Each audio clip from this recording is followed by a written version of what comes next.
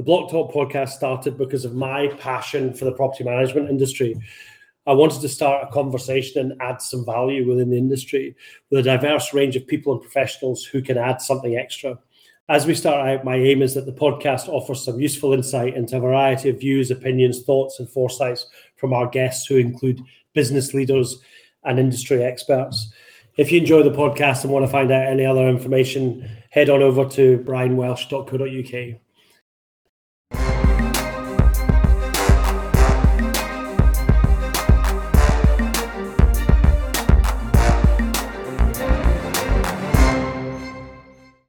Hello and welcome to another episode of the Blocktalk Podcast.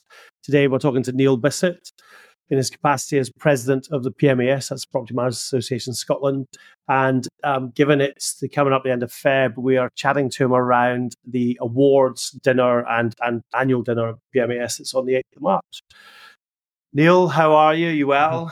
Yeah, I'm not too bad. Yourself? Yes, I am very well. Although I had a very interesting weekend at the rugby, so it was a most enjoyable game, and one I don't think I will ever forget. No, it looked like that from the TV. No, I'm very jealous. Yeah. So, how's the prep going for this year's awards dinner?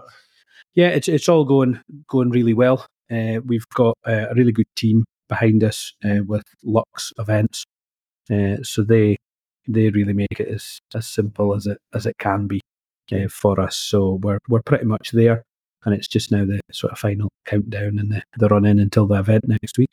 Good. So tell us why. So they've not been running for that long. Why did they start? What was the kind of inspiration behind it? Well, it was always in my mind that when I wanted to join council and get involved as vice president and moving forward, I wanted to sort of push to get some sort of award ceremony in place for the industry, because for a while you saw that we sort of fell through the cracks of a few other award ceremonies up in the area, and it's a tough industry. So we really needed something to just celebrate and just to appreciate all the hard work that our staff put in. Yeah. So we had obviously the COVID break during where we couldn't host the dinners and we couldn't host the conferences. Yeah. So we thought we'd use that time to really get down and plan and get these award ceremonies off the ground. Yeah. And it was introduced in 2022. Yeah. And we sort of focused on the staff element. We didn't want to focus on the factoring firms getting awards. It's actually the individuals within the industry as well. Okay. That's interesting, actually. And apologies if you can hear the dog yapping. We've had to lock him in the other room because otherwise he'd be jumping on the bloody table. Because we interviewed Yen from Arma, or TPI now, about their awards dinner, and they do kind of firm ones and they do other things as well. But it's good that you do the individuals. I mean, to be fair, not this year. CPL were main sponsor the last couple of years, so we had some involvement in the awards kind of judging. Although Indigo are lead this year, which is great. Right. James and Amy, they're great, which is really good for them. So no, that's interesting. It's good. It's good that it's good it's been done, and and you can tell on the night when you see the people who win how much it means as well. In fact, you see all over social media by all the firms saying that their teams have been nominated. It's a real boost, because you can imagine if you're a property manager or a support staff member, maybe someone in accounts or answering the phone, it can be a tough job at times. So it's just a night really to celebrate that and just to give recognition to them. Yeah, no, good, excellent. So, have there been any awkward moments or behind the scenes disasters that you care to share? Honestly, I don't think there's been that many. All right, possibly from last year. In my speech, I made a reference to the awards being introduced just to give David Reid an award. And then I subsequently went on and won an award that night, which was a bit awkward. And And I suppose the other one was probably, I'm sure it was Des Clark got your name wrong as well. On 3 occasions, Yes. my ads. Even though you were title sponsor for the evening, which was quite awkward. Yes, I'd have to say it was a bit of a...